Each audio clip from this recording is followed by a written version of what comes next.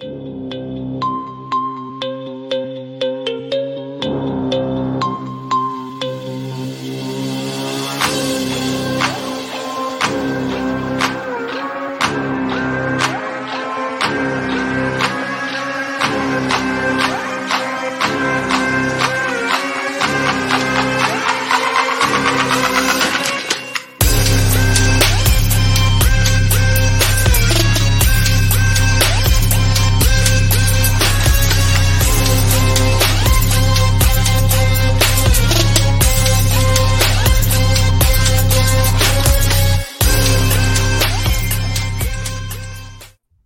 what's going on, everybody and Niner fam out there? This is the Niner Fanatic Podcast, and I am your host, Peter Lucas. Today, I have with me another special guest. You've probably seen him on my show before, and I've been on some other shows with him also. It's Chris Polo. Chris, why don't you let them know where they can find you on the socials? Yeah, if you find me on Twitter, it's just in my display name right now. So it's just Chris Polo with 2 underscores. If you go to my bio also, there's my link tree. My YouTube channel's on there. You should subscribe to that. Once I hit 100 subscribers, I'm like 15 away, doing a Nick Bosa jersey giveaway.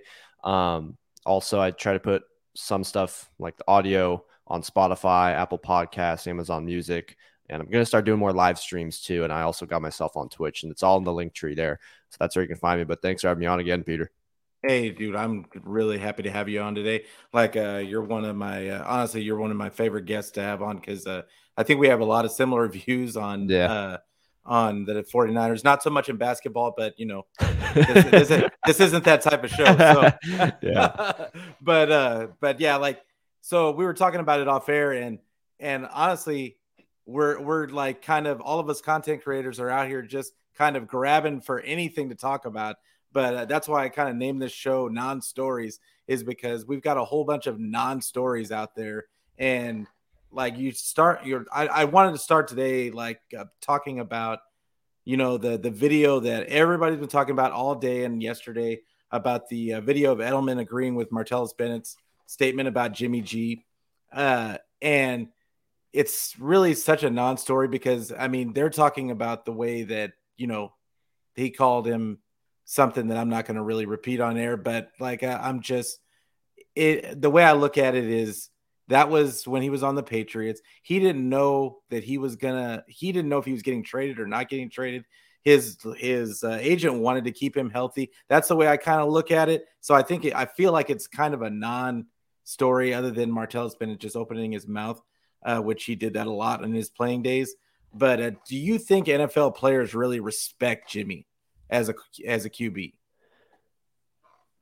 It is a little interesting, and I think the reason it's more interesting for Niner fans is because whenever people or players talk about Jimmy G, they talk about how great of a guy he is and how great of a leader he is. You have Eric Armstead basically saying like he saved them. Personally, I always thought like they're lying without lying at the same time in certain ways. Like, at least the Niners players, and maybe obviously not necessarily like Edelman and stuff like that. But he's the team's starting quarterback on the roster. So like, what else can they say about him other than talk about how much they love the guy and how much they respect his leadership and all that? I think you start to hear certain things about how like players on the Chargers or during the joint practice were like laughing at him when he was practicing. And you start to hear like the Chiefs players after the Super Bowl, like, thank God they stopped running. There's lots of people in media that start to like call Jimmy out for like basically just handing the ball off and stuff. But I think the one interesting thing that you could there's maybe to think about here is Julian Edelman is not a current NFL player, right? He's not someone that's on Jimmy's team anymore. He's retired and he's out of the league, so he can be more free with everything that he says really about anybody in the league. So the stuff that he did say about how he wanted to protect his body and he decided to not play, that's where it does get a little more interesting too for this situation, because it does kind of line up with how the shoulder surgery situation is being handled. Because although, yes, he's definitely got to protect his body, I don't blame any players for doing that one bit. But it was kind of like the whole thing of, oh, did they really just time that in a way to really screw his own trade value, as kind of like some pettiness back and forth between the Niners and Jimmy G's camp. So there's that part where it's kind of interesting. So when you hear that story about Edelman telling everyone how, yeah, he basically decided to just not play and they were all pissed about it, it starts to like, okay, now there might be a pattern here. And it seems like there's some like feelings toward his agent too, is what they were really mentioning. Like it's his camp in general. So I think that players in the Niners do give him a much bigger pass. And the interesting part of it as well is that, and maybe I'm reading a little too much into it, but the guys that are talking about that, like Julian Edelman specifically, he's a Super Bowl champion. Like he played with guys like Tom Brady that were legitimate leaders, and that was an organization that just had a great culture of consistent success for years. Probably the best in terms of like consistency throughout, or at least longevity of success. And he kind of understands the difference between like getting so close and what it really takes to get to that point, to reach that goal of being a champion and consistently staying in that position, and what that takes mentally and physically, and the sacrifice that goes into it. And the players on the Niners have not really seemed to associate winning with Shanahan. It's more just Jimmy, because some of them were on those teams that were really, really bad. And once Jimmy got there, obviously the win streak happened. So Trey Lance will likely change that, but Edelman could, probably easily see the difference between a guy like Tom Brady, for instance, and Jimmy G, and just the difference in attitudes. But yeah, it is interesting just because of the whole shoulder situation, I think. Yeah, I mean, initially when I looked at it, I was intrigued, of course, just because I mean, it's like we literally have nothing else to talk about. But I really, the more I watched the video, I watched it a few times because everybody was posting it on Twitter, and it's really, I mean, they know him as Jimmy on the Patriots. They know him as, they had him for a couple of years. He played a couple of games, but they only know him from those couple of games that he played, and the fact that he got to sit behind Tom Brady the whole time. They didn't know at all the player that the 49er locker room got to know. And so if we look at him from a current standpoint, I don't think you can. I think it's a little unfair. And I'm the first one not to be a Jimmy apologist, but at the same time, you have to give the guy credit for trying to play through. He played through injuries last season, and he's played through injuries before. Even in 2019, he played through injuries. Granted, that's the whole reason I feel like the 49ers went and got Trey Lance, was just because they couldn't really count on him staying healthy. And like, he missed almost 2 entire seasons. So like he kind of really forced their hand, not him, but his injuries kind of really forced their hand into replacing him.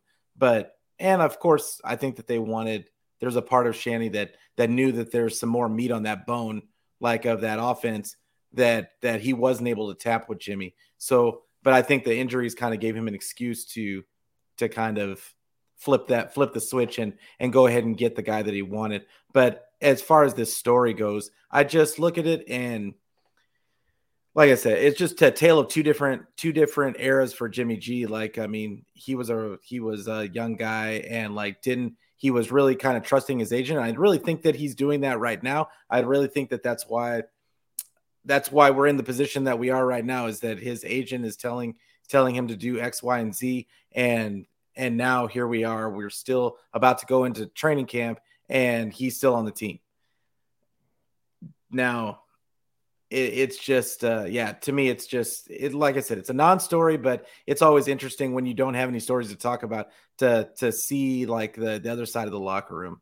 Yeah, but, and he was a backup at the time too. So at that point, if there's an opportunity for him to be a starter, he's definitely not going to want to put his body in jeopardy. Like, he knew he was never going to actually take Tom Brady's spot. Whereas now, when he's playing through injuries, it's like, well, I'm the starter, and this kid was brought in to literally replace me. So at that point, like Kevin was just saying in the chat, like his job was on the line, and not necessarily even the job with the Niners, but just in general, like just trying to prove to everyone else, hey, I can be a starting quarterback. And that is not going very well so far for him, I would say. So, but yeah, I mean, with Jimmy, like, it's interesting because people talk about his leadership and stuff like that, but obviously we all kind of realize the thing that no one really talks about with him is skill. Like that's what no one ever brings up with Jimmy G, and that's kind of all you really need to know in terms of what people say about him. Like when Emmanuel Sanders went on, I think it was Good Morning Football, they're asking about him, like, what else do you want him to say? Of course he's going to go up there and say like how good of a leader he is and stuff like that. So national media always trying to get down to the bottom of it, just always asking the same wrong questions, and they're always getting the same answers. And that's why they think, oh, Emmanuel Sanders says Jimmy G's a great leader, so that's what he is, and they don't see anything else. Yeah, but when you're, like you said, when they're looking for, when a quarterback gets to the NFC Championship and gets to a Super Bowl, you have to, as a media member, they gotta find something that gives them a reason. There's got to be a reason why he made it that far, and because in this era of quarterbacking, like literally, we put everything on the quarterback all the time. So it's Brady that got Tampa Bay to the Super Bowl. It wasn't that they were already ready. They already had a ready team. They just added Brady on. Like it was Brady that got him there. It was whoever. It was Peyton Manning that got the Colts there. It was all the great. It's Mahomes. It's always the quarterback. They always like to put it on the quarterback. They never really talk about the real, like the entire team. So I just feel like it's really kind of you get tired of the rhetoric from the national media about how much of a leader Jimmy is, and how he is how they couldn't do it without him, and well, Kyle Shanahan didn't get anywhere without him. Yeah, when you got CJ Beathard and Nick Mullins as the other options, no, he's better than those guys. But I mean, and that's not saying a lot at all. I'm just saying, like, I mean, those guys are fighting to get a job in the NFL right now. Yeah. So really, what are we talking about? But I want to say what's up to the guys in the chat, Mike and Mariah and Kevin. Like, thanks guys for watching. Like, but yeah, it's just a. I wish that we could have had a more amicable release. And I think if Jimmy G would have gotten traded like a long time ago, like not like at the beginning of the offseason, that I don't think we'd be talking as bad about him right now. Yeah, because we would have totally just been fine with it, just moving on. But like him still being here is just like, I think it's tired out the entire Niner fan base, because we know that he's gone, but because he's still here, and it has nothing to do with the fact that he has a chance to play with them. It has all to do with the fact that if they cut him now, they're on the hook for $7.5 million. But him being here just allows people to create the narrative like, what if who should start a quarterback? And it's just an annoyance at this point. Yeah, he's like that. He's like that guy at the party that just won't go home. Yeah. And you're just like, hey man, you keep looking at him. Hey, it's time I want to go to bed. But yeah. So Jimmy should finally be throwing in the next couple of weeks. Do the 49ers find a trade partner, or do they wait till week 1 to cut him? What do you think about it? I'll let you go first on that. I think he gets cut very fast. I think like as soon as he's healthy enough to pass a physical, like they might like try to shake the tree to see what falls out, but I don't think it's going to happen. I mean, like, for instance, in terms of a fit for him, I could see him going to Cleveland because they're looking to unload Mayfield, and he was basically saying like they've moved on. And I think that being in a situation with a good O-line, having Nick Chubb to hand it off to, having Amari Cooper there, like he has talent that could maybe bail him out. So what better spot for Jimmy G than to be on a team like that? And the thing is, I just don't see anyone giving up actual trade or giving up actual like draft capital or giving up any players to get him, knowing the Niners are in a situation where if you were to keep him and have him on the roster week 1, that would be so blatantly stupid because you have $25 million sitting on the bench and you have this Debo situation over your head right now. And also just in general, even if you had the money, why would you even entertain the possibility of that divide in that locker room with that quarterback you just invested everything into? So that wouldn't make any sense. I think he's going to be cut. I think teams are going to call that bluff and just understand, like, listen, they're going to call us for a trade. We don't have to do anything. And honestly, because if I'm the Browns or if I'm somebody else, I don't think Jimmy G is going to move the needle for my team to the point where I'm going to feel like I really missed out if someone else were to beat me to getting him. I'm not going to care all that much in all honesty. Yeah, no. Like, and I mean, I just look at it the way I'm still looking at it is So I feel like the Niners are going to camp a little bit later than other teams. And I think that there's a lot of teams that are going to go like a week. They, to be honest, like the 49ers are looking, I think they're still looking to get anything that they possibly can. And they're waiting to see if somebody gets hurt. I do agree with you on the Browns take, but I still think that Carolina's a player in this because I think with Baker rumored to go to Seattle, which we don't really know, nobody really knows, but Yeah.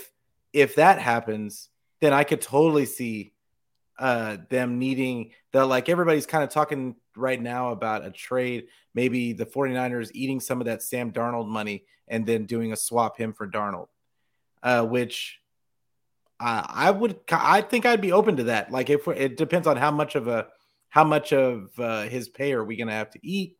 Like I think more than 8 million, I say no.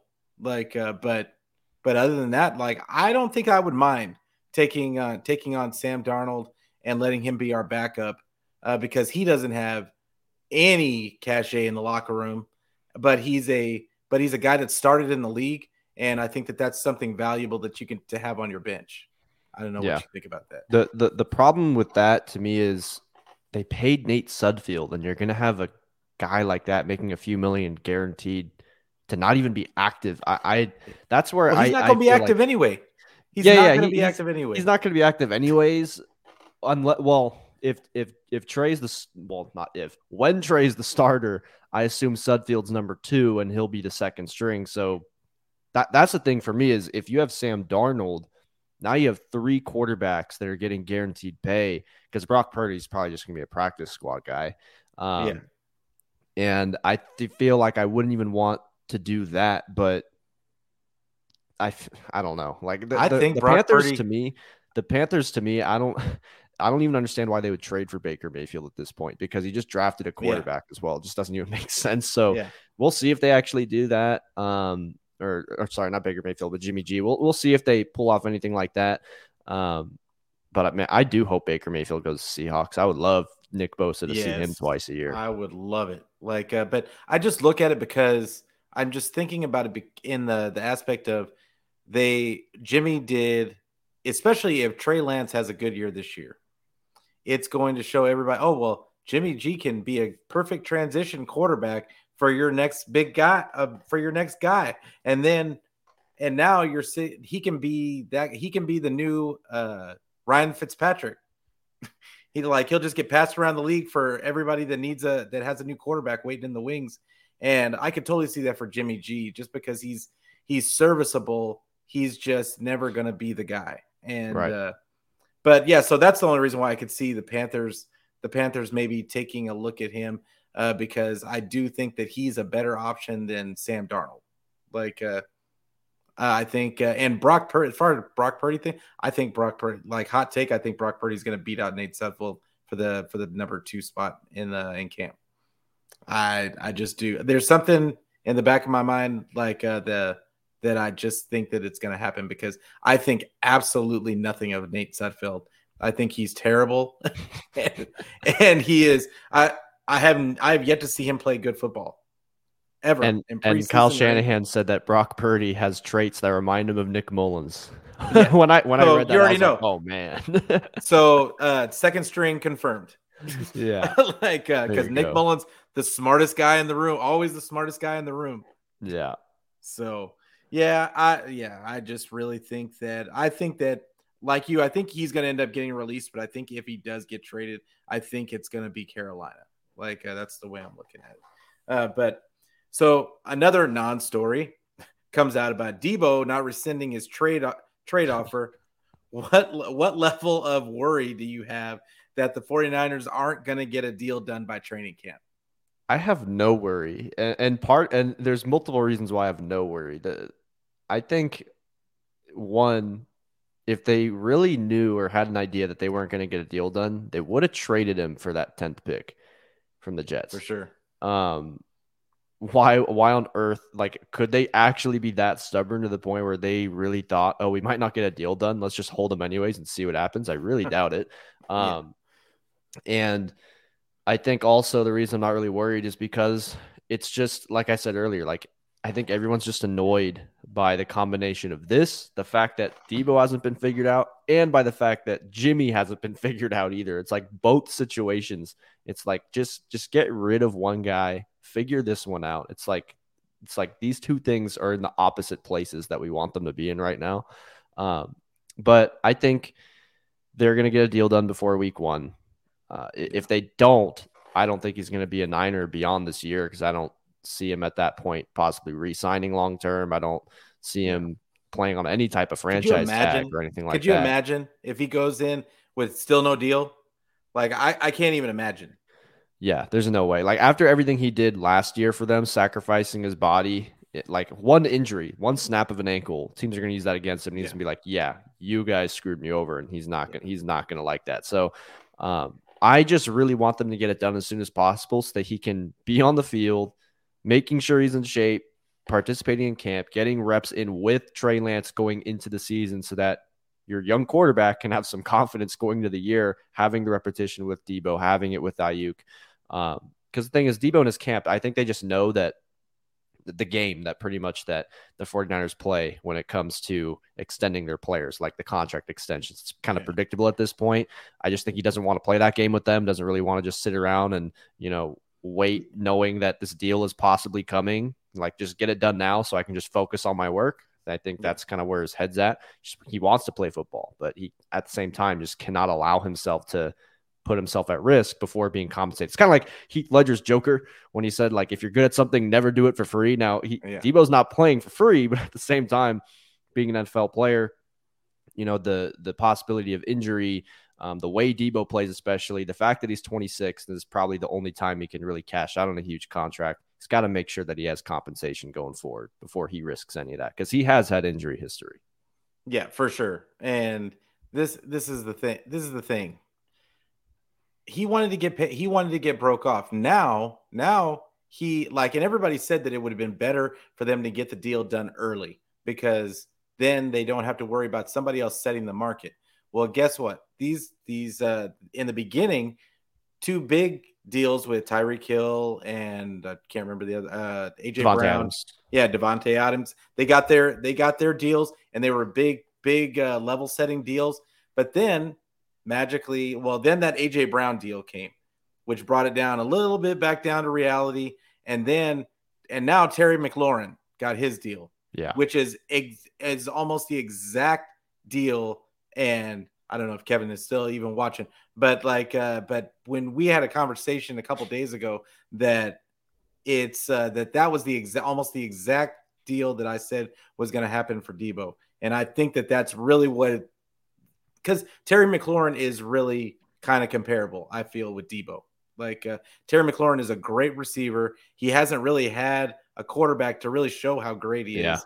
But I think that he's on that same tier with Debo. And I think that's how a majority of fans and executives kind of see him on that same level. So that was what the level I kind of see him getting.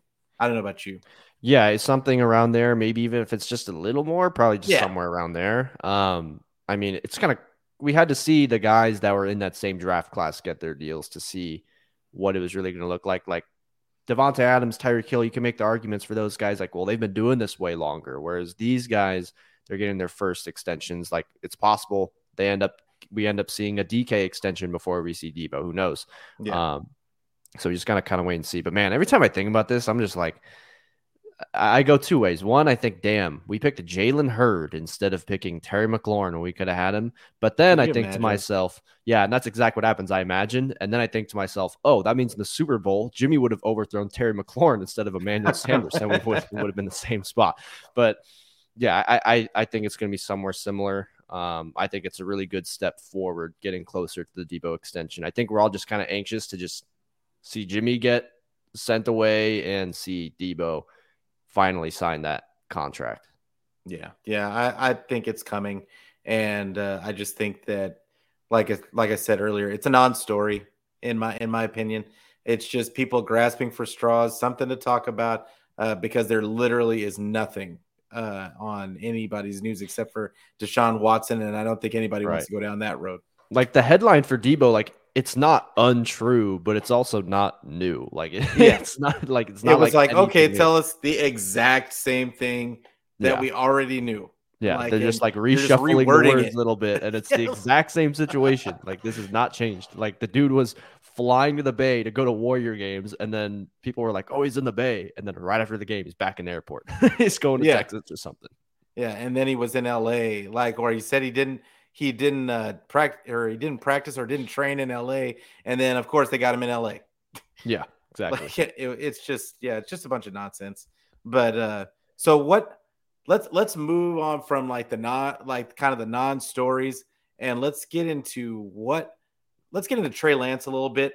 Trey Lance, I feel all of us Niner fans are really excited about Trey Lance coming season, right? So what do you see as a successful season for Trey Lance, regarding yards, touchdowns, the amount of interceptions, even wins? What do you think is a successful season for Trey? It's tough because I have high, I am very hopeful that he's going to have a great year, but I also just don't want to set the unrealistic expectation. Like I look at what Jimmy G is able to do, knowing that one, he's not mobile. He's a guy that can't push the ball down the field. He can't throw outside the numbers, and a lot of his yards that are coming off yards after the catch. So assuming the offense is healthy and the offensive line is holding up, I could see him having like the 3,500 yards. I think that would be great in a first full year playing, especially in you're not playing a lot in college and having to sit last year, and it being a run heavy offense. I think that's the part where it's tough, is because this is a very run first physical team where it's kind of hard to think, okay, what really is a successful stat line for Trey Lance as a quarterback when they're not exactly an aired out football team. I think if I'm going combined touchdowns, I want to say I think he can get around like the 28 range, because I think he'll have over 20 touchdown passes if he's healthy, 100%. I think he'll probably have closer to like 24, 25. If I want to be like conservative with it, I think he's capable of getting to 30, but I want to be a little more, cautious with that. I think he'll have some rushing touchdowns in there. So we're around like the 28, like high 20s, maybe low 30s, and total touchdowns would be incredible. Interceptions, it's going to come. Like it's going to happen. There's going to be the games where he makes mistakes. He has a bad throw. If he's around like the 12 range with that amount of touchdowns, I think that's acceptable. I mean, it's his first full year. There's going to be growing pains. Like it's going to take a handful of weeks before he really starts to settle in. And also throughout the year, obviously defensive coordinators, they're going to get more tape on him. They're going to try to counter him a lot more. So there's going to be a lot of adjusting. And I think that the team does kind of, I think that with wins, the schedule's tough. Like playing the whole AFC West is really tough. Yeah. But even then, as well as our division. Yeah. But even then, like if I look at the secondary that this team has now, if healthy, I could see them getting at least 10 wins. And if they get 9, they get 9. But it's kind of hard to tell because we also don't know. Like the AFC West changed dramatically. Like we don't know what those teams are really going to look like. Like this is the Chiefs without Tyreek Hill now. How big of an impact is that going to play? I still think they're going to be an elite team. You got the Broncos with Russell Wilson, and we're very familiar with the Russell Wilson effect, and he's beat us with bad teams. So I don't even like to think about that matchup. And you got the Chargers, who added J.C. Jackson and Khalil Mack, so they spent the money on defense. They're going to have, I think, one of the best defenses in the league. I don't know about against the run, but that secondary and also their edge rushers kind of crazy. You got the Raiders adding Chandler Jones. So it's going to be interesting. I say around the same amount of wins as last year, somewhere around there, around 10, 11, just because I think the schedule's harder. Like after the first part of the year last year, they had a very favorable schedule heading into the last portion of that year. So this year, I see tough matchups all over the board. I just think the Niners are such a good team, and I don't think, or at least I don't believe, Trey Lance is going to be putting them in a situation where the offense is like handicapped the way that they kind of were with Jimmy G due to his limitations as a quarterback. So I think because of that, it can counter some of those matchups that we see that are tougher, because I think Kyle Shanahan having the ability to fully open things up, they'll be able to win some of those games that a lot of analysts are going to look at before the year and say like, oh, they're going to lose to them. Yeah. But Kyle Shanahan, we're finally going to see him like have a quarterback he can fully open his playbook to. Yeah, no, and I completely agree with you. It's so the more, and when I was writing these notes for this episode, like I was thinking about like my answer for this question, and the more I went down the rabbit hole, like there was so many external factors to think about because you've got what does Kyle really want to open up the offense? Does Kyle want to just keep the same offense? You just got Trey in it, and because it does have natural shots down the field, and does he just call the same exact plays how he always calls it, and he just lets Trey do his thing? Does it? I mean, does Trey excel in that type of offense? Do they just run the ball, keep running the ball 35 to 40 times? And all these questions are spinning around in my mind, but I come up with like that I think he's going to have around the 3,500 yard range. I think like he's going to be 25 to 30 touchdowns. Interceptions, I think he's going to be low in interceptions. I think he's going to be no more than 10. Like because I don't think he's going to throw the ball enough to get a whole bunch of It's true. interceptions. And he's proven even in college he was like this. He's really careful with the ball. I think the couple of interceptions that he had last season, like were really him kind of just feeling out stuff. And Yeah. the one that he had against the Texans, if he would have just given it, I mean, he made the wrong read, but even then, making the wrong read, he could have, if he would have just thrown it a little harder, it would have been a great throw. Like it was just like an inch away from being a great throw. I think with a full off season, a full training camp, full preseason, I think we're gonna get to see a better Trey, a more confident Trey, and I really think that's the key for Trey is his confidence level and what he's seeing on the field, and what and him just being decisive about where he's going with the ball. So I think as far as like the win from the win column, I'm putting the floor at 11 wins for this team because I look at and I think that they could win. I think they could win about 13 games just because I like you. I'm really worried about the AFC West and I'm worried about our division. Like, but I'm not worried about the Seahawks. And honestly, Yeah. I don't know why, but I'm not worried about Arizona either. Like Yeah, I'm not either. even though they swept us last season, like I'm just not worried about them. I think that they blew us out, but I think that a lot of these things are going to be solved by not having Jimmy Garoppolo being back there killing drives. And everybody gives this is one thing I do, and I know I'm going long, but like this is one thing that I want to bring. A lot of people bring up Jimmy Garoppolo's third down His stats. third down numbers. I don't understand it. Like how many drives did stalled out because this guy couldn't make simple wide open throws. Mm-hmm. Like I don't care what his percentage was, honestly. Right. Like it like when I watched the games, this guy was killing the offense.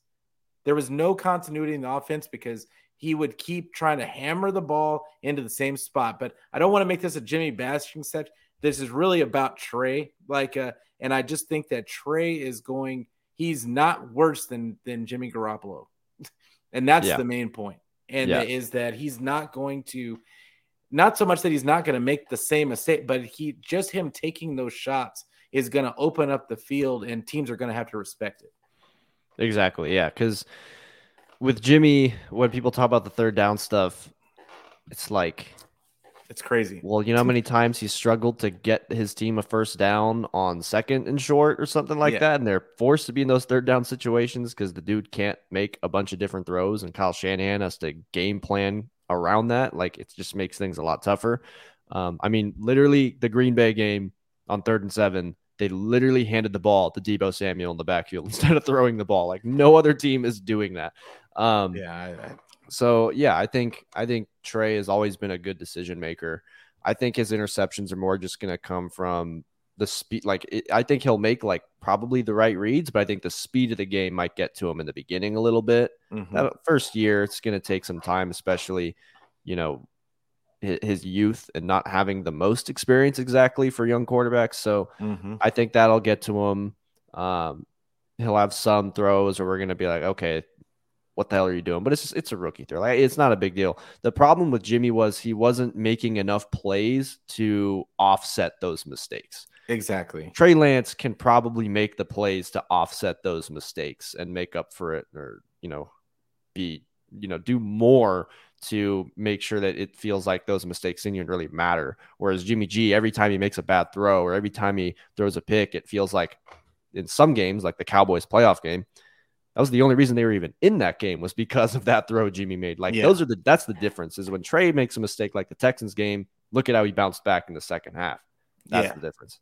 And it's that, and that's what gives us so much hope for this season, is that we saw Trey make adjustments in a half, and he didn't go back to making the same old mistakes. Jimmy will keep throwing the ball in the same spot over and over again, and to the point to where teams know that he's going there, and he still is going to throw it to that spot. Like, he's not looking off anybody. Like, it is what it is. But do you think Kyle comes out of the gate firing with Trey? Or, like I said, do you think that he's going to just keep running the ball 35 to 40 times a game and just kind of ease Trey and let Trey kind of manage the game and take shots when they're there? I think he's going to ease him into it. I think they're still 100% going to be heavily running. Like, I think that's how, if Kyle Shanahan wants to win games, that's how he'd ideally like to win it. But I do think that he's not going to be afraid to draw up those shots for Trey Lance, because I think Kyle's the guy where he's going to want to give Trey Lance that confidence. So I think knowing, like, let's say the offense is executing better than last year, especially since, like, they were just not moving the ball in the first quarters of games last year to start out the year. Like, it was just bad to start out the games. If they're moving a lot smoother and they're getting up early, especially those first two games, you got some favorable matchups like with Chicago and Seattle. I think that maybe at some point in the middle of the first quarter or the second quarter, like after some successful runs, he might call a play action shot for Trey Lance to show him, like, listen, I know we're running the ball really well, but even when we're rolling there, I still believe in you to go take these shots at any point in the game. I think that it's going to be an important part. Like, for young players in any sport, you have to make sure that they're confident, because if they're not confident, they're just not really going to become successful.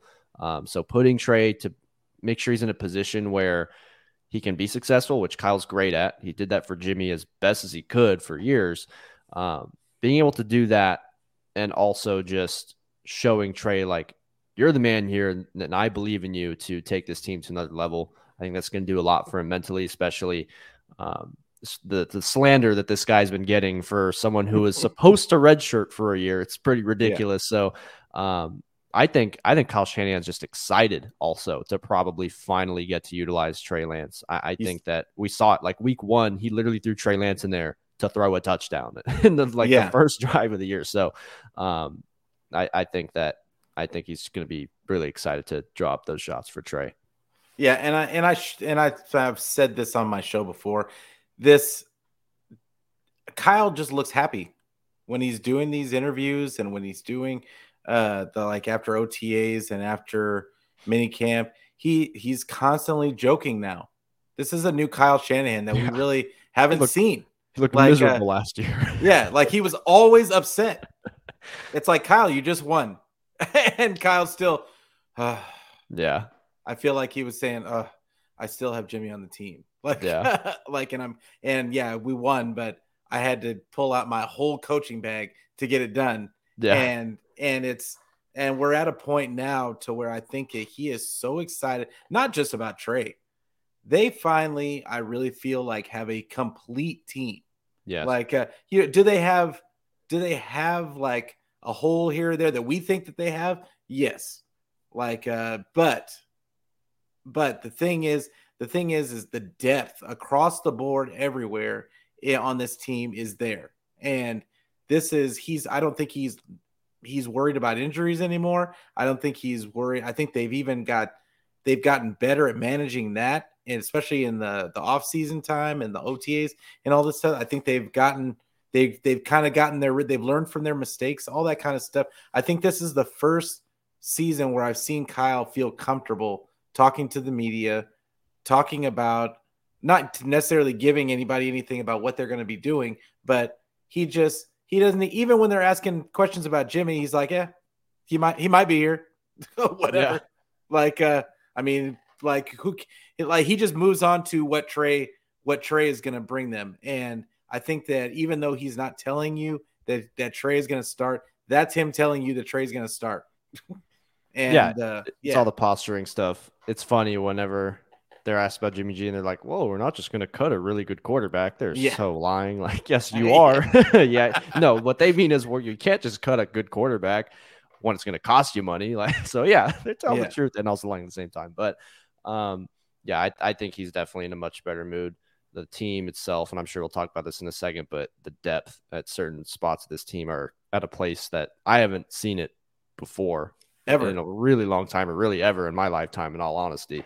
Yeah, ever. I like it. And I'm 44 years old. Like I've been watching the 49ers for over 35 years, and this is the deepest team I've seen them have, like from top to bottom.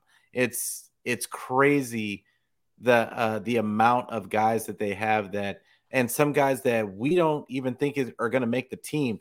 They're going to have to make some really hard decisions. And and like I said, we'll get into that later, but it's I always, on all my shows, I get caught up talking about the depth because I'm so excited about not being hampered by injuries. I really feel like that's going to be a non-issue this season. The only injury, and I don't even want to speak it into existence, like that could happen. I've said it a few times in spaces, and everyone's like, "Hey, be quiet." I'm not even going to do it, but y'all know what it is. Like, so, and it's, but I would say that even the spaces lately, like we've seen some of the Niner spaces like start to we were going through a lull, like where there were no Niner spaces for a while, but I think that we're finally starting to come back. They're amazingly positive for once, which is kind of weird because we're known as a toxic fan base. Right. But yeah, no, I love all the guys in the spaces, but I'm just excited. Like, I just don't know what Kyle, because Kyle hides so much from everybody, and Kyle he definitely has an ego. So when I think about the offense that he's going to use for Trey, there really is no telling what he's going to do, because what you and I think are the best things to do, or the obvious things to do, Kyle's going to do the exact opposite, because he thinks he's the smartest guy in the room a lot of the time. Right. And so we really don't know, but we're hoping that he keeps the same offense. He just lets Trey thrive in that offense. And I'm just worried that he's going to think too much on it and pull out the Trey package from the Arizona game, where he's running him into brick walls and that kind of stuff. Like, can't have it. I was at that game, and I was just like, man, they're running him into the ground. I remember when he took that hit on the goal line too. It wasn't designed for him to run, but still, it was so ugly. A rookie quarterback taking these hits. Oh my gosh. But yeah, it is what it is. Like, I don't think that we'll know until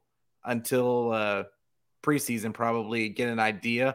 And even then, Kyle is just notorious for not letting people know what he's going to do from game to game. Every game, it's going to look different. And, but I think that we can be confident that Kyle is a really good play caller. And I did want to say something to what you spoke about with us starting slow out the gate. Kyle always likes to, and he's talked about it before, he always likes to run plays to put the defense in a bind. He wants to see what that defense is going to do when he calls a certain thing. Mm-hmm. And so all those plays in the first quarter are set up to, or he's really setting up the defense for later. He's finding out what he's going to call for later. He's always thinking of the next play. Exactly. And so it's just, it's not necessarily they're what the hell calls, but at the same time, he knows what's like. He calls it. He can, okay, they're going to do this. Like when I call this, or when we give him this look. So now we're going to give him this look, except we're going to send him the other direction or whatever. We're going to turn it into a play action, and it's going to be a touchdown. But like, the difference is that Jimmy couldn't make those deep throws, and now Trey's going to be back there, and there's going to be a wide open guy down the field for a touchdown, and that's what I fully expect to see. Definitely. So now we can get to PFF. Oh gosh. Another complete non-story, but there was an article from PFF about ranking the 49ers secondary 16th. Do you think that this is an accurate portrayal of our secondary? And I actually had to think about this, but do you think it's an accurate portrayal? And what reasons could they have for this ranking? Sometimes I think rankings like this from any analytical like departments or anything like that can sometimes have some randomness to it. Mm-hmm. I don't read into it too much because like we haven't even started the season yet, but I think they've got to be somewhere at least in the back end of the top 10. I mean, when Emmanuel Mosley was healthy, he's been solid. We've seen what Jason Verrett is when he's healthy, and he's on the roster right now. Charvarius Ward was one of the highest ranked man cover corners in the league last year. He's on the roster now. Jimmy Ward's been a solid safety as well. I think they can be one of the best secondaries in the entire league. I've never seen a situation at the corner position for this team ever be this good before. Like when they signed Richard Sherman, that was like a great. I thought of him like he was like the Draymond Green of that defense. Like he was like the vocal leader. He was in everybody's ear. He was always helping everybody as a mentor. And you got to figure out how to get a Warriors reference in there. Yeah, I had to. But like, I think like his leadership and his knowledge for the game as well made up for like a lot of the physical deficiencies since he was in the back end of his career. Where this is like, Daniel Mosley's playing great. He's not old. Travarius Ward's been getting better every year. He's like 25 years old. They should probably get the best years of Travarius Ward on this contract. Yep. Jason Verrett, we just saw him healthy a couple years ago, and he was one of the best corners really in the entire league, if we see that. So the fact that they're on the roster and we have Ambry Thomas, who filled in last year, who's going to be developing. Jimmy Ward's been a really solid safety who's constantly being underrated. I think that's why they're confident going with someone like Hufanga at safety, just because they know about the depth that, obviously with pass rushing that they've got. They know that they've got, I think, the best linebacker core in the entire NFL. And then you have two guys who can be number one corners, because Emmanuel Moses is their number one last year. And you've got Travarius Ward, who's now your number one. Jason Verrett's actually the third guy, if healthy, could be a number one. I think that's why they're comfortable saying, okay, as long as Jimmy's back there too, like we don't have to worry about that other safety position as much. So I think their secondary, and it might be harder to isolate that for PFF just because they're looking at the linebackers, they're looking at the pass rush. But I think just the corners that we have, how greatly it's upgraded from last year, assuming healthy, I think they got to be somewhere in that top 10. I'm not going to put them like in the top 5 or anything like that, but we saw how that whole defense was in the playoffs, because the defense is not really healthy last year till toward the end of the year. And when we saw them finally healthy, like going into that Cowboys game, that was the number one offense. I know that a lot of it was the pass rush, but that was the number one offense, and they were shut down. We look at the Green Bay game. That's against the MVP of the league, the first seed team in the NFC, and they were shut in his down. house. In his house. And I know then it was the Rams snowing, game too. Only 20 points. House. Yeah, so like seeing how dominant that whole defense was, and a big part of that was the secondary. I think they got to be somewhere in the back end of the top 10. And if you're not going to put them there, putting them literally at the middle point of the entire league to me is pretty low. Yeah, it's pretty low. I completely agree with you. I am right there with you as far as I think they should be ranked in that top 10 somewhere.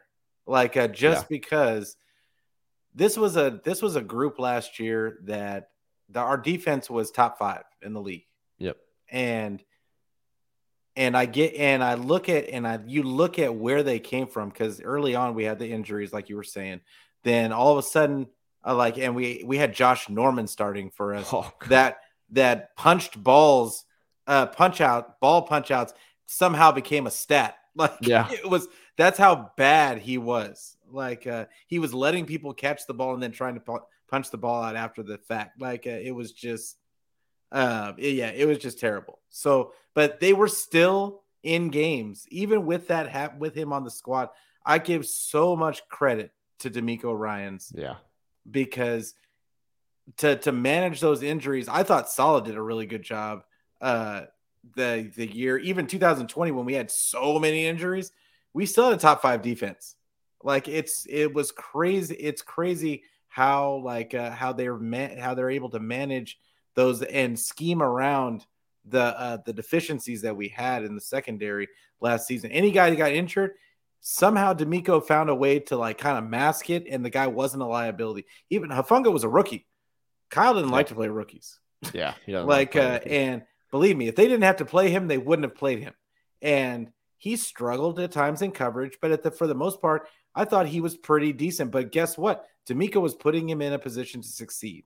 And like that they were using his strengths. And I think that's what D'Amico is really good at, is the fact that he just puts people in positions to succeed. He puts them in spots where their skills are going to match up.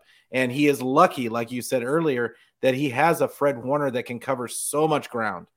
And then you've got Azeez out of nowhere that nobody thought was going to be Azeez last year. And all of a sudden he can cover, which is amazing in itself. We didn't have Dre Greenlaw all last season for the most part.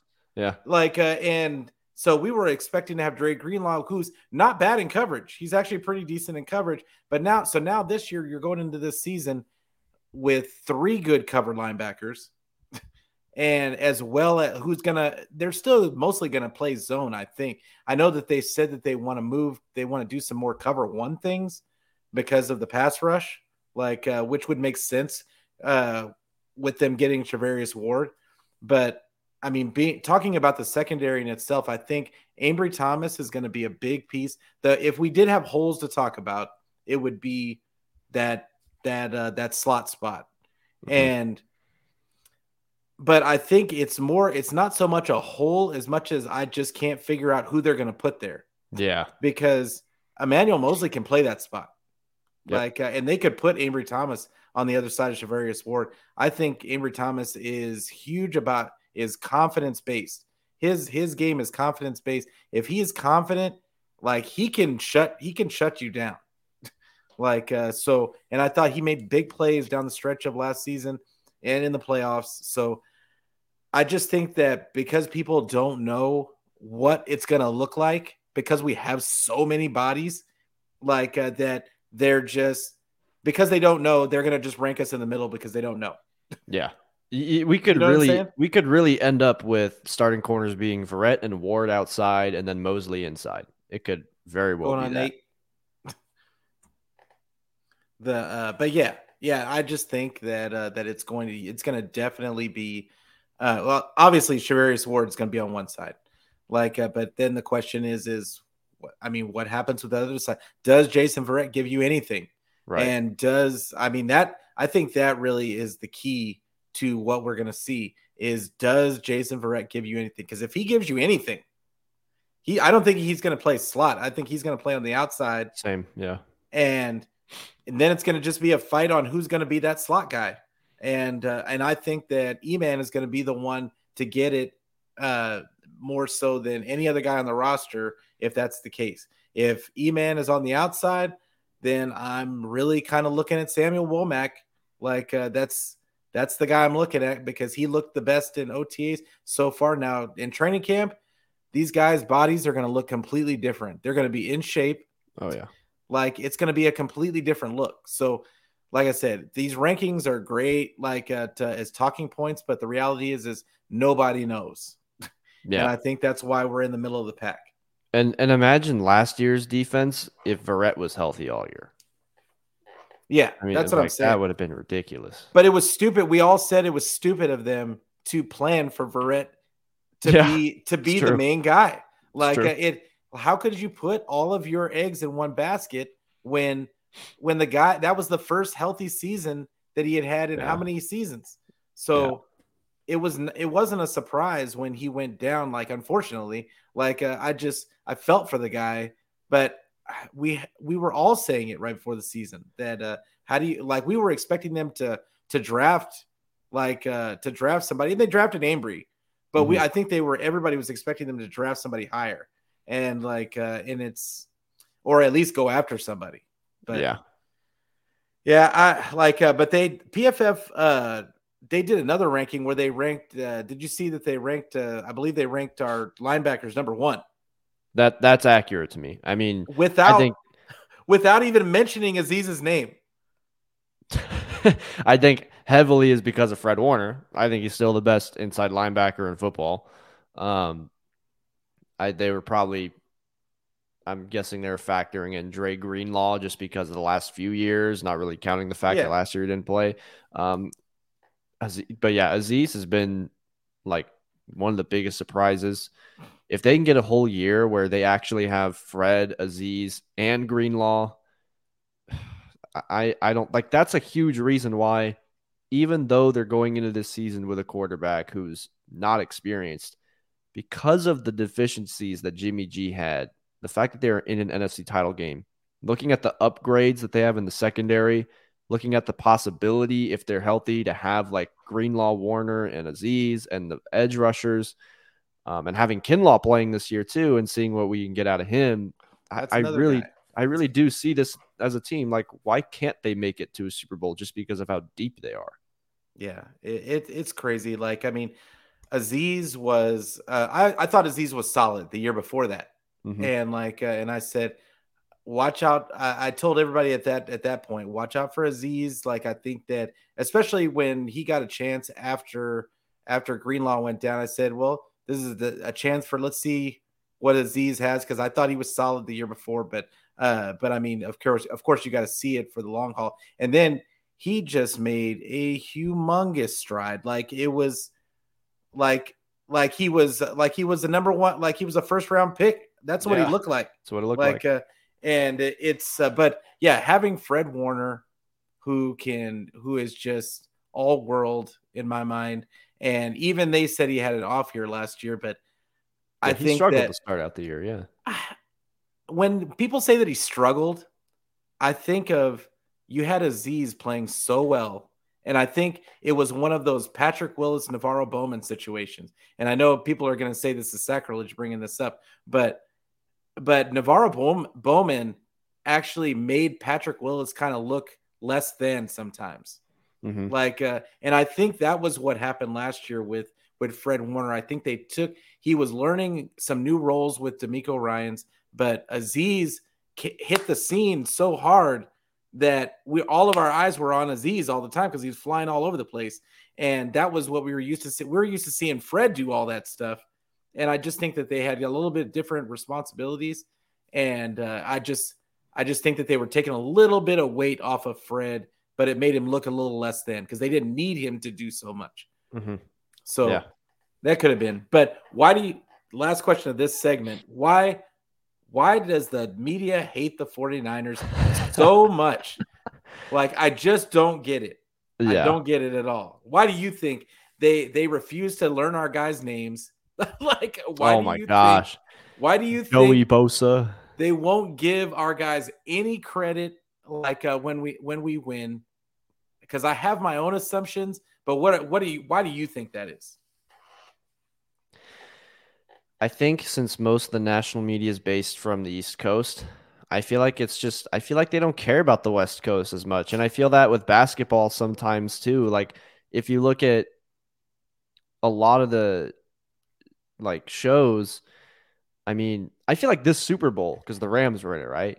Mm-hmm. I feel like this Super Bowl leading up to it, like after the NFC title game, I feel like it really was not that hyped up at all. And, Yeah. like, if I'm being honest, like it felt like media was always pumping up like Buffalo and Kansas City and Cincinnati way more than they were pumping up the Rams really all year.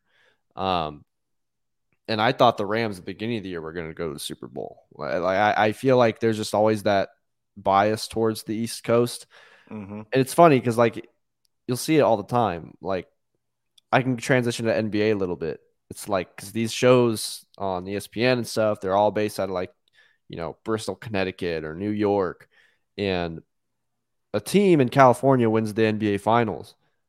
But like people are talking about like the Brooklyn Nets and it's like before the Kyrie drama, like people are still talking about like players on the Nets or like going into the NBA finals, right? Like the power indexes that ESPN would come out with saying that Boston had like an 86% chance. Like I just see that constant pattern of national media being so infatuated with East Coast teams and East Coast players in different sports, whereas when it comes to West Coast, it feels like it takes a lot more to get the respect from national media. I don't know what it is, in all honesty. Like, obviously not all these outlets are solely based out of the East Coast, but I mean, it's just like embarrassing to be watching playoff games and they're saying Joey Bosa instead of Nick Bosa. Like, how do you not understand that? And then you see like Nick Bosa not get put into the All Pro team, over and Max Crosby. And Max Crosby could be in it too, but I forgot who else is in it. Was it Robert Quinn that got in there? It was some ridiculous. Like that doesn't make sense. Like it's a constant thing. I've seen it in multiple sports. It's weird, and I can't really explain it. Yeah, and I think we've all, as long as I've been around, there's always been an East Coast bias, always. Yeah, and I think part of it is that. I think that part of it, as far as the 49ers are concerned, I think that's a big reason. Like, and of course, that's another topic for another show, but I definitely think that's what was going on for the Warriors. It was definite East Coast bias because there was nobody on the planet that could honestly think that the Warriors didn't have the firepower, like for there to be that large of a percentage. 86%. Yeah, like that. What? When I saw it, I was just like, wait a minute. Like, I'm a Laker fan. Yeah. But I don't hate enough to not recognize the firepower that the Warriors have and the fact that I didn't think that the Celtics could match that. But yeah, like I would have given like the 2018 finals with the KD Warriors and LeBron with Kyle Korver and J.R. Smith. I would have given that like 90-10, 86-14 this year. Really? Like there's always that weird, like just obsession with East Coast. And even if you want to go basketball too, like the infatuation that ESPN and national media has with like Jason Tatum. I was like, I never saw this guy like that. And it's just, he's not a superstar. It's always getting pushed with East Coast, and it's annoying, but it's whatever. The best thing you can do is Trey Lance just go win a Lombardi trophy. Yeah, shove it down the throat. Exactly. Force them to talk about it and force them to get Nick Bosa's name right. Yeah, it's I hope if they do win it, like that's the first thing Nick Bosa says is my name is Nick Bosa. Period. Yeah. But honestly, it's like in my mind, the main reason why that I think the media hates the 49ers is because they're not exciting. They're not exciting. They go in there, they want to go in there, they want to bully you, they want to punch you in your mouth and keep punching you in your mouth until you fold. And that's not sexy football. They want Mahomes. They want Mahomes Allen, to throw the ball all over the place. Yeah, exactly. All that stuff. Make those spectacular plays. No, we've got Jimmy G. Exactly. And we're barely winning games, but with defense and running game, and they don't want to see it. That's not marketable. So they're gonna say, just give them some coverage because they won the game, but let's get back to the Mahomes highlights. That's why when they cover them too, it feels like they don't actually know the team they're talking about. What are they really covering? They're covering Debo once he started really going on that roll. Like that's really what they're covering. They don't seem to really be in the know of everything else. It's just, oh, this Debo guy's putting up highlights. Now we got to really cover them. And it's, I don't know. I don't know. In the NFL, it's harder to do that just because I feel like the NBA is more of a player marketed league. You can see their faces. There's less of them on the floor. You can get closer to them. Whereas in football, there's obviously way more players. You can't even really see their faces. It's harder to market, but in terms of the team, the Niners are not exactly the team that's going to be all over Sports Center top 10. You know what I mean? So I guess because of that, and I guess that happens in all sports. Like the Spurs would get that treatment, I guess, or the Patriots. Sure. Patriots could even get that treatment. Yeah, they're just always going to do that kind of stuff, and and I think it bleeds over into the games because I even think that sometimes the refs have a bias against the 49ers. Bosa gets held all game long. All game long, and nobody's calling anything. And people put video after video of it happening. We get no calls. and then we hit somebody or like one of our guys straight arm somebody, like all of a sudden it's a penalty on us. It's just it happens on a regular basis, and but I just think that this is the year to where we just make it undeniable. I'm going to speak it into existence, and yeah, it's just frustrating. I'm always frustrated by it.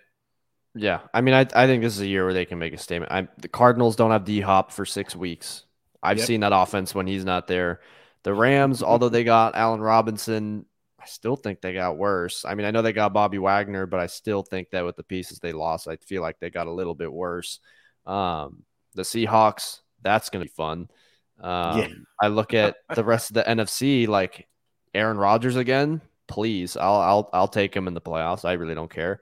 AFC's loaded. Like, there's not a quarterback gauntlet in the NFC the way that there is in the AFC. So I feel like there's a really good chance. There's probably only a few teams the Niners would have to go through. Whereas in the AFC, it's like Joe Burrow is like, I don't even know if you'd put him in top 5 in terms of talent of quarterbacks in that conference just because of how loaded it is. So I think the Niners are in a good spot right now.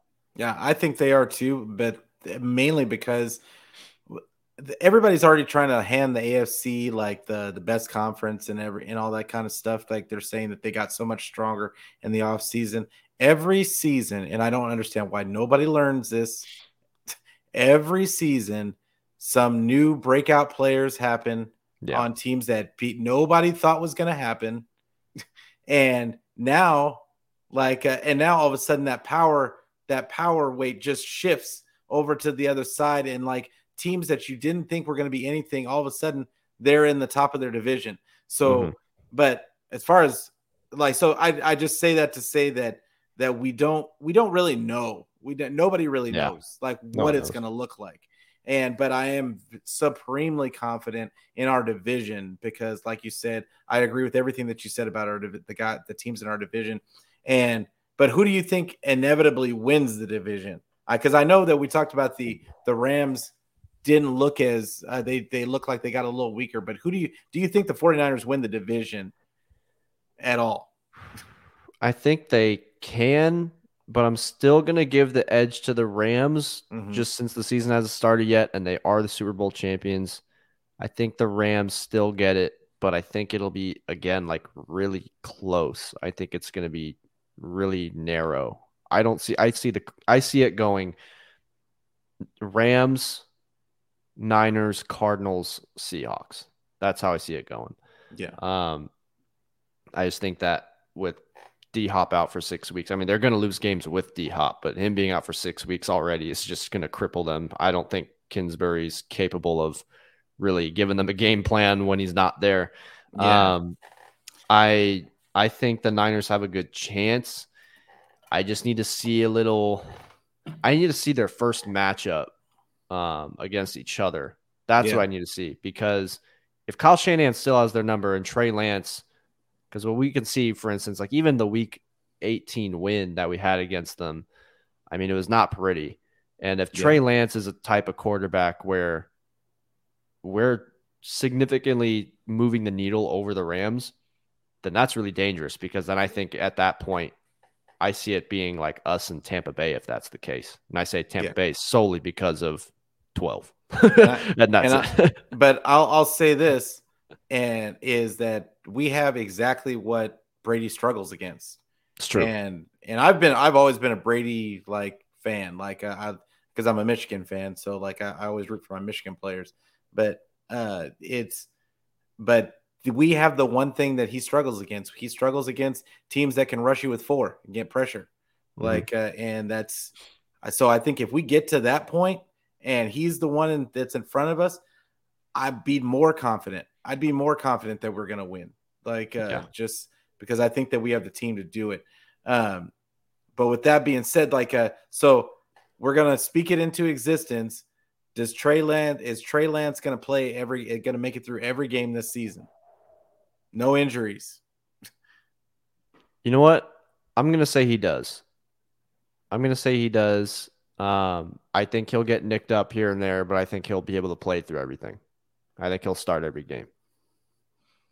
Yeah, I'm going to speak it into existence. I'm going to say that he does. I think that that Kyle, like I said earlier, I'm inclined to think that Kyle is going to use the same game plan, and he's going to run the ball 35 to 40 times a game. And I think that the only reason why Jimmy would get sacked from time to time was because he couldn't move. And I He think could that that's move. He wouldn't yeah. throw the ball away. Like Yeah. I think I that mean, stuff Trey's fine with. yeah, and I just think that this is going to be. I think that he's going to get minimal sacks. He didn't really Trey didn't, even for the little sample size that he had. Trey didn't really get sacked. Yeah. And Yeah. so, yeah, I really think that he's going to stay out of harm's way. I think that he learned a lot from last season about staying out of harm's way. And I think that I'm hoping that Kyle learned something from running him into brick walls and that kind of stuff. So, yeah, I think he's going to make it. I think he's going to make it through I'm going to speak it into existence. I'm confident he's going to make it through the season. Yeah, Jesse was in a space with us a couple hours ago, and someone was trying to make the point like, "Oh, Trey's probably going to take sacks. He probably can't process the game right now, all that stuff." And then Jesse kind of brought up a stat where I can't remember the exact numbers, but it was like 6 Yeah, he point only had something percent of the time Jimmy G would take a sack, whereas Trey Lance, it was like 5 point something percent of the time. So the point was like first year in the league, not even playing for a whole year, already taking sacks at a lower rate than Jimmy G is as a pro. So and most of his were in the preseason. Most of his were in the preseason. They weren't even in during the little bit of games that he played during the season. Yeah. So, but hey, bro, I really appreciate you coming on today. We're gonna get out of here, but why don't you tell everybody where they can catch you on the socials again, and where are you going to start doing your show? Yeah. So thanks for having me on again. So basically, if you go to my Twitter, it's Chris Polo 2 _ in the display name. Go to the link tree, subscribe to the YouTube channel. I'm like 15 away from doing a Nick Bosa jersey giveaway. I put all my stuff on YouTube. I jump on other people's shows. I'm going to start streaming there and on Twitch, and I'll put the audios out on Spotify, Apple, and Amazon Music. If you go to the link tree, it's all there. I'm going to look to start doing my show. So I'm going on a trip to Spain in a couple days.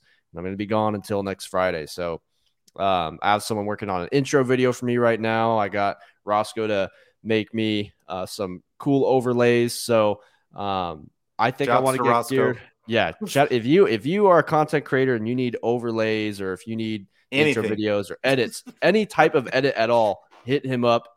Not only does he make them great, he'll get it to you pretty quickly too. It's really quick. Good. So, yeah, I'm super excited to do that when I get back. Probably sometime in like mid-July, I'll start doing that. I'll talk about Niner stuff. I'm sure there'll be some offseason NBA stuff to cover as well. So I'll try to get some people on the shows as well. Yeah, like I said, I'm super stoked to have you on. It's always a good time talking to you, bro. I'm sure we'll see each other in the spaces again. Yeah. Hopefully, we won't have to talk about the Warriors and the Lakers.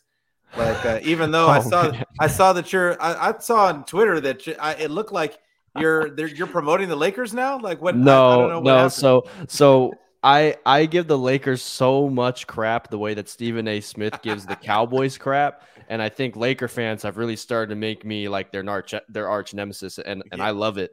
And I'm going to keep doing it. I'm not going to stop. And Roscoe, I would like make a joke about the Lakers any chance I get, like any type of statement completely unrelated. I'd relate it to somehow to like a bad decision the Lakers made. And Roscoe, like at one point, because he made me a Twitter header where it was that header, but it was a Warriors edit. So he like changed it to a Lakers edit because he's like, man, Chris, you're a Laker fan. You talk about them more than me. So he made that header. I'm never going to use that. Never going to use it. But yeah, like everybody, like, hey, I appreciate everybody for watching today. And like it was great having Chris on. We will be, like I said, I'll be on next week again. And we're going to keep finding stuff to talk about. Find us somewhere. There's not a lot, but like the Niners have doing an outstanding job of finding something. There's always something that comes out that we can figure out what to talk about for an hour. So we'll be back next week, and we'll be talking more Niners. But yeah, thanks. I make sure that you subscribe to Chris's channel. Make sure you subscribe to this channel if you haven't subscribed yet. Tell your friends. Please hit the like button, bang on the notifications, hit me up on Twitter. I'm on Facebook. Like, you can also catch my the audio on your favorite podcast provider. So just go out there and get it. But thanks everybody for listening. Thanks all the people in the comments. Thank you guys for listening also, and I will see you guys next week.